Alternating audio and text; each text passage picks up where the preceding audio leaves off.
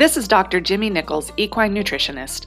On this podcast, we will explore unique cases, debunk popular myths, and break down advanced research data.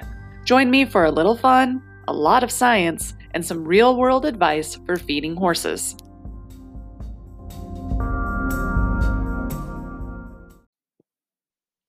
Hey, it's Dr. Jimmy. Thanks for tuning in today. And if you haven't told a friend about this podcast yet, I'm a little bit curious what you're waiting on. In all honesty, you guys must be letting people know because our audience base is growing by leaps and bounds. So one way that you guys can help spread some awareness of this podcast is to leave us a rating and a review on whatever podcast app that you happen to be using. So if you feel like this podcast has provided even a small amount of benefit to you, please share the love and leave us a review. All right, let's get into today's episode. I thought it was probably about time that we did another case study. Now, full disclosure on this particular case, it is brand new. So I can't say that I have definitive answers for this horse owner, but we have a really good start. And I wanted to share with you kind of the way that I went about evaluating the situation and then some of the first steps that I recommended that this particular owner take for this horse. So I'm going to start out by providing you all with just a little bit of background on this horse. She's a 4-year-old quarter horse mare. She lives in the Northeast, and she has been diagnosed with Lyme disease. And the chief complaint for this mare is that she's running out of gas or becoming fatigued too soon in the workout period. So when someone comes to our team for a nutrition consult, we typically start off by essentially bombarding them with a list of questions that, we need answers to. So if we're in a situation where, we happen to have boots on the ground and we can see your horse in person, there's a lot of information, a lot of the details can be gathered, on our own by ourselves.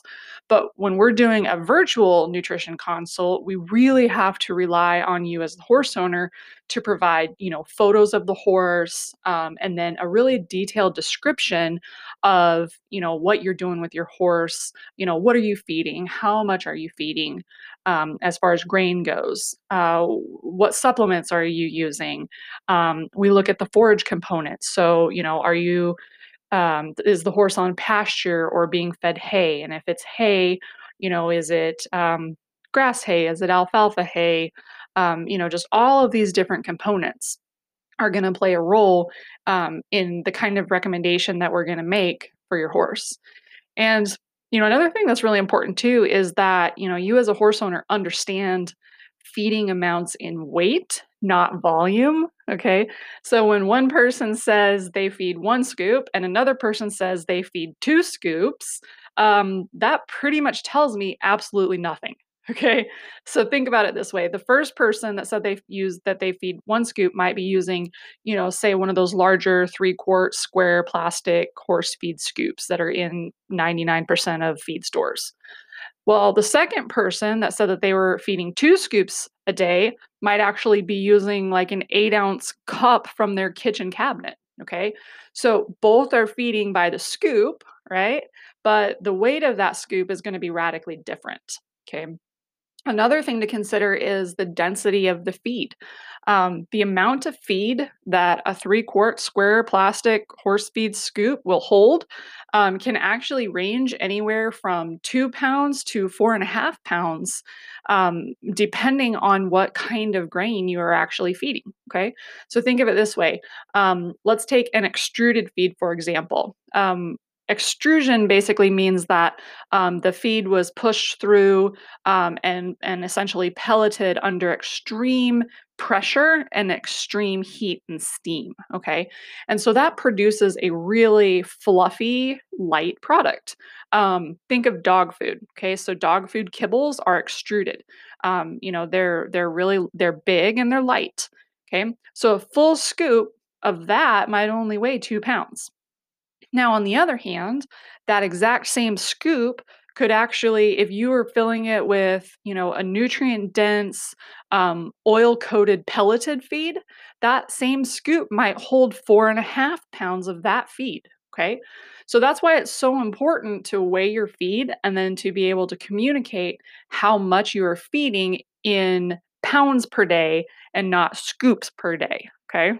So, all right, that was just a little bit of a rabbit trail. I will get back to the other questions that we need to ask. Okay, so after we understand the feeding program, we will typically move on to more management type questions. Okay, so things like, how often is the horse ridden? What kind of living environment are they in? Okay, are they, what part of the country? Are they in the Northeast? Are they in the Southwest? Are they in hot climates, cold climates? Are they stalled? Are they turned out? Is there a mix? Um, the turnout area that they have or the pasture that they're in, is it full of grass or is it really sandy or eaten down? These are all things that are important. We also like to know, the horse's deworming protocols. I typically will ask for the date of the last dental exam or the last float that the horse received. And then, of course, the horse's age and their activity level is really important as well. Okay, so when you're talking about age and dentition or the dental exam, does the horse have any missing teeth? Does a horse have a full set of teeth? Again, these are all things that are going to play a role.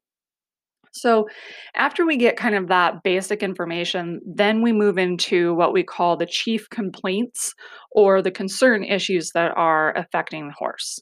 So, all of this, again, all of this goes into understanding a horse's nutritional needs.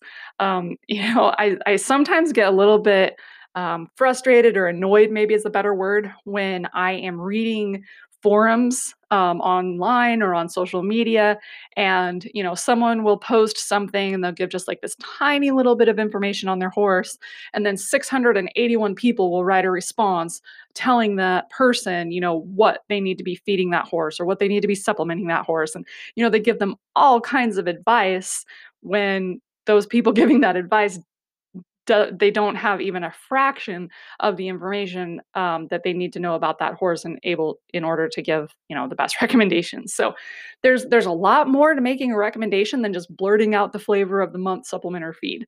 But that's neither here nor there. So all right, back to our case. So I learned that this mare, so her, when I asked about her activity, how much she's getting ridden, I learned that she is used for barrel racing at WPRA shows.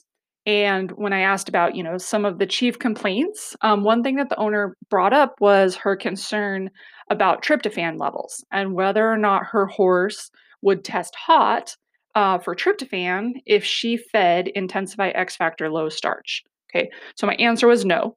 Tryptophan is an essential amino acid. Okay, it's naturally occurring in many feed ingredients.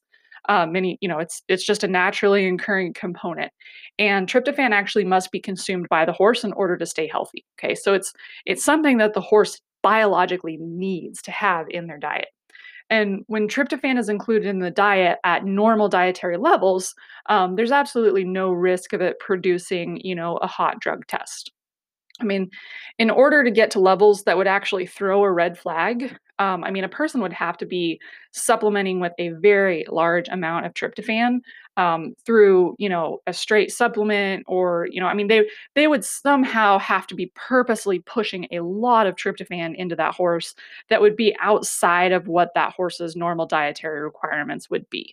So, that one was a pretty simple answer for her. No, there's nothing that you need to be worried about as far as drug testing if you're going to be feeding. Well, in all honesty, if you're going to be feeding any of the feeds from Bluebonnet Feeds or from Stride Animal Health, both of those brands, the drug testing is something that is really important.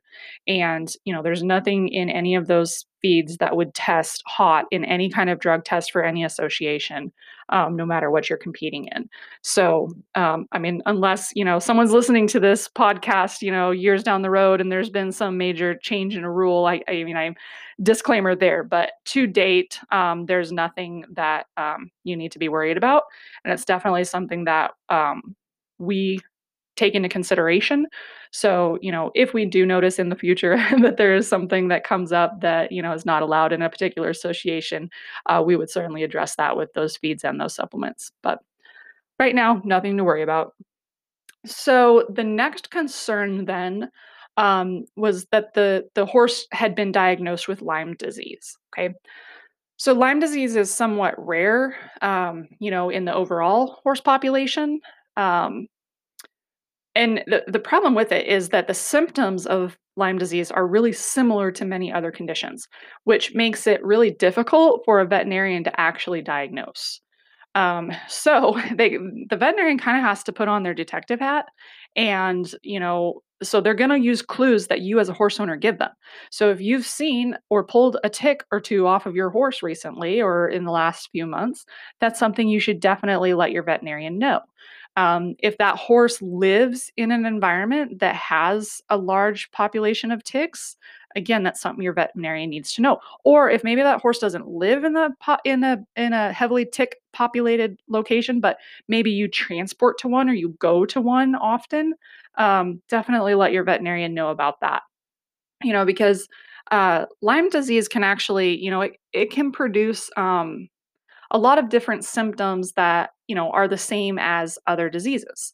So, for instance, I mean, it can, arthritis. Okay. So arthritis is really common, of Lyme disease patients. Well, arthritis is going to produce, pain and swelling and, it may make the horse stiff and uncomfortable. Well, there's a lot of other things that, a veterinarian will go to first when a horse is presenting as if they have arthritis, then they will go to Lyme disease. Okay. Other things that horses with Lyme disease, it can cause nervous system issues. Okay. So it can cause numbness, it can cause pain, it can cause facial paralysis. There's a lot of different things that it can have. And those things, when you look at them individually, Lyme disease is not going to be again at the top of the list of what your veterinarian's probably going to be looking for when they're trying to address those things. So they really have to rely on your history, your reporting, and then the basically they have to rule out all the other stuff, and then essentially they kind of get to the bottom of the list and say, look, none of this other stuff lines up. Maybe we need to consider Lyme disease. And then at that point, they actually would have the ability to send off and do a test. So the Animal Health Diagnostic Center at Cornell University has developed what is called the equine Lyme multiplex assay. And basically, that assay can be used to detect all three Lyme disease antibodies in equine serum or in horse serum. So it's pretty cool because that assay can actually distinguish between early and chronic stages of infection. And then it can also actually detect antibodies really quickly. So I think it's as early as maybe 3 weeks after infection, they can actually detect those antibodies. So that would be one tool. And again, there are other tests out there that just happen to be um, one that I was looking up and reading about, and appears to be I guess it at least appears to be the best option out there right now, as far as being able to truly kind of definitively diagnose Lyme's. So, horses that once a horse has been diagnosed with Lyme disease, the veterinarian will typically put them on a regimen of very specific antibiotics. Okay, and one thing that many people forget when using antibiotics is how damaging they can be to the beneficial bacteria that live within a horse's gut. Okay, so it's important to provide a probiotic support to these horses in order to help them recover. Um, some probiotics are certainly more effective than others when it comes to, reestablishing those healthy populations of microflora. I typically lean on the lactic yeast Clavieromyces marxianus, especially during antibiotic treatment, because that particular strain is not susceptible to most antibiotics that are actually used in horses. And then I also really like to use kind of what I call mega doses of Lactobacillus acidophilus and then also Enterococcus faecium. So if anyone's interested, you can find all of those strains in the Intensify line of horse feeds by Bluebonnet Feeds.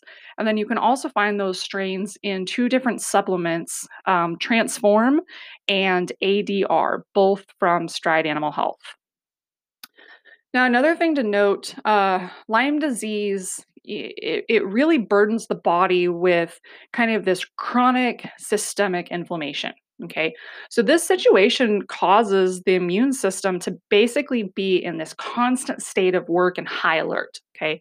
So that puts this horse at a high risk for autoimmune conditions, development of early arthritis, overall body soreness, and then not to mention one of the things with Lymes is that people or horses will are more likely to become fatigued sooner than normal. Okay, so that brings us then to the second concern for this horse, which is early fatigue.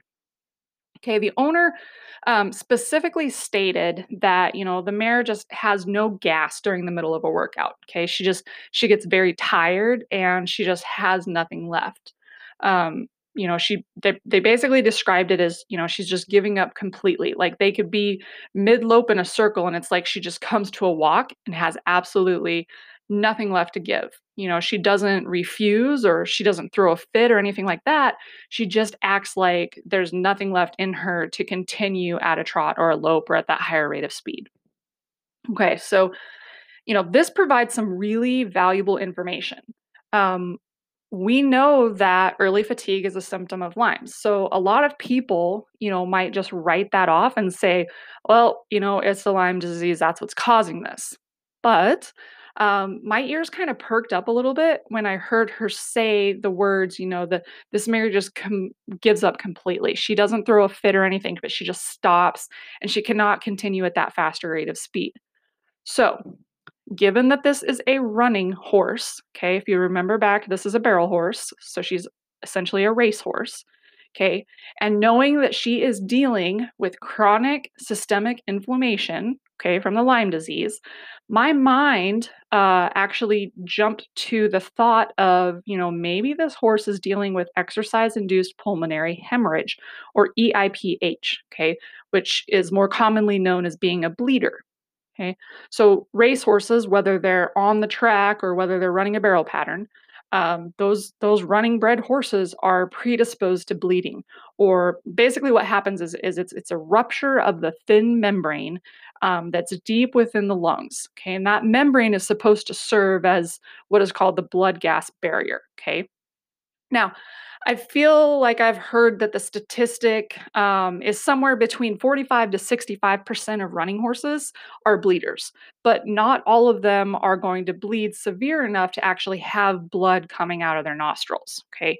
So, the classic description of a running horse that has an episode that actually has a bleeding episode is the rider saying, it's like they just hit a wall. They stopped running and they had absolutely nothing left to give. Okay.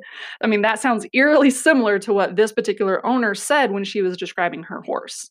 So the fact that this mare is dealing with Lyme disease, okay, which causes chronic inflammation, that would increase the likelihood that she would have a weaker blood gas barrier in the lungs because of that inflammation and that inflammatory response, which would then make her more likely to bleed. Okay.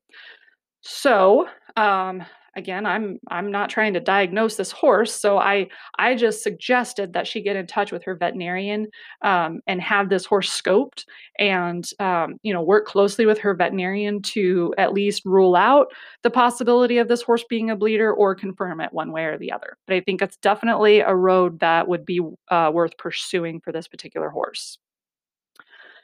Now, on to the nutritional recommendation. So, I guess if this were my horse, here is the regimen that I would use. Okay. So, first, let's start with forage. I would actually put this horse on about 10 pounds per day of alfalfa hay. Now, this horse, a quarter horse, she's probably around 1,100 pounds, was approximately her body weight. So my target is going to be to get 20 pounds of forage into her a day. Okay. So I want 10 of that to be alfalfa. And then I want to balance the other remaining 10 pounds with a good quality grass hay. Okay. So I recommended getting a little alfalfa into the diet. In this case, because just in case that horse's lack of eagerness was maybe due to a drop of calories. So a little bit of backstory that I didn't share with you guys up front. This horse had actually, in the past, been fed alfalfa, but the owner took her off of the alfalfa. The horse had also been on a sweet feed, and the owner took her off of the sweet feed. So there's a possibility that we could just have a calorie deficit going on from what the horse was normally used to, compared to what the horse is getting now. So you know, uh, that's why I think it's important to try to add that alfalfa back into the diet and see if we can't pick up a little bit of those calories again, from those changes that had been made. And, since there is the possibility that the mare could be a bleeder, I didn't want her to feed more than 10 pounds or more than half of the roughage component in alfalfa. And the reason for that is I just wanted to be mindful of that total crude protein content of the diet. So, the next thing that I suggested for this particular customer was that she continue feeding the Intensify X Factor low starch as her grain meal or her concentrate meal. Okay, so this is a low starch, low sugar extruded feed. I stuck with this because she had already actually transitioned the horse to this feed and had been on it for a period of time and was seeing some really great results as far as the horse's just body condition and then also in the horse's responsiveness or softness throughout the body during the workout. So, we felt like we were making some really good progress there. And like I mentioned earlier, all of the feeds in the Intensify family have that digestive support component built into it and those probiotics built into it. And so X Factor would certainly be no exception. And so I just felt like between the digestive support component, the low starch, the low sugar, and then the complete profile of vitamins and minerals, that was a really good base feed for this particular horse to stay on, at least for the time being, as we kind of work through some of these other factors. Now, the next thing that I recommended was that they get this horse going on a plasma supplement, an oral plasma supplement, particularly the one called Lifeline Plus. I recommended that they do this feed it on a daily basis at the 2 scoop per day rate, which is 200 grams. There's a really large body of research behind the active ingredient in that product. Plasma is very beneficial at supporting the immune system, supporting normal immune function, and then really helping the body kind of maintain a healthy or more efficient inflammatory response. So again, since this horse is dealing with Lyme disease, the immune system and that inflammatory response has got to be absolutely top on our list of priorities when it comes to kind of tailoring or fine tuning the diet from the supplement standpoint. So, on that note, then, I actually also recommended that they run this mare through one round, which is 30 days of the immune health program. The immune health program actually contains the probiotic ADR, which I mentioned earlier. And that's really going to go in there and help reestablish a healthy microbial population. So sometimes people don't realize this, but 70% of the immune system is actually controlled by the gut. So I mean, we have to pay attention to the gut health for this horse. Okay, there is no other option. And the other thing about the immune health program is it also contains a very potent omega-3 anti-inflammatory technology. So specifically from fish oil, along with a natural vitamin E and a vitamin C antioxidant support supplement. So all of this is basically going to go in there and play a role in helping boost this horse's immune system and just kind of basically take our best attempt at getting that horse back to functioning at an optimum level from an internal standpoint. Now, one thing I do want to note, human scientists have actually suggested or are coming to the conclusion that many Lyme disease patients are also dealing with some level of leaky gut syndrome. And they have found that addressing leaky gut, if the patient has it, is critical to reducing the systemic inflammatory burden. Okay. So while I'm not I'm not quite ready to suggest that leaky gut, is something that they're dealing with on this particular horse, but it is something that we need to keep in the back of our mind. Okay, so after 30 days, if we are not making any progress, my next step would be to consider leaky gut as a possible factor that may be preventing this horse from coming around and making the progress that we're wanting to see. So, that's the thing. Not all horses are going to present or respond the same. And sometimes we just have to use, the certain technologies in the diet that we have available to help us, to help guide us down the path and give us clues on what is and isn't working so that we can have a better shot at zeroing in on what may be the true root problem for each of these cases. So, I think that brings us to a close. If you are interested in a virtual nutrition consult, again, we offer those free of charge. Just visit the Bluebonnet Feeds website, or you can shoot us a message on the Bluebonnet Feeds Facebook page. Okay, we've got a team there that is very responsive and very good. We've got technical specialists that are available to answer. I feel like they can answer 90% of the questions. They do a fantastic job. And then if it's anything that happens to be over their head, then that stuff gets forwarded on to me, and then I take a stab at it. So, if you have a topic or question that you'd like addressed on this podcast, definitely, feel free to drop us a voice message through your podcast app. I love getting those. Or you can also shoot us an email at info@acbluebonnet.com. So I appreciate you all listening, and please don't forget to go leave us a rating and a review.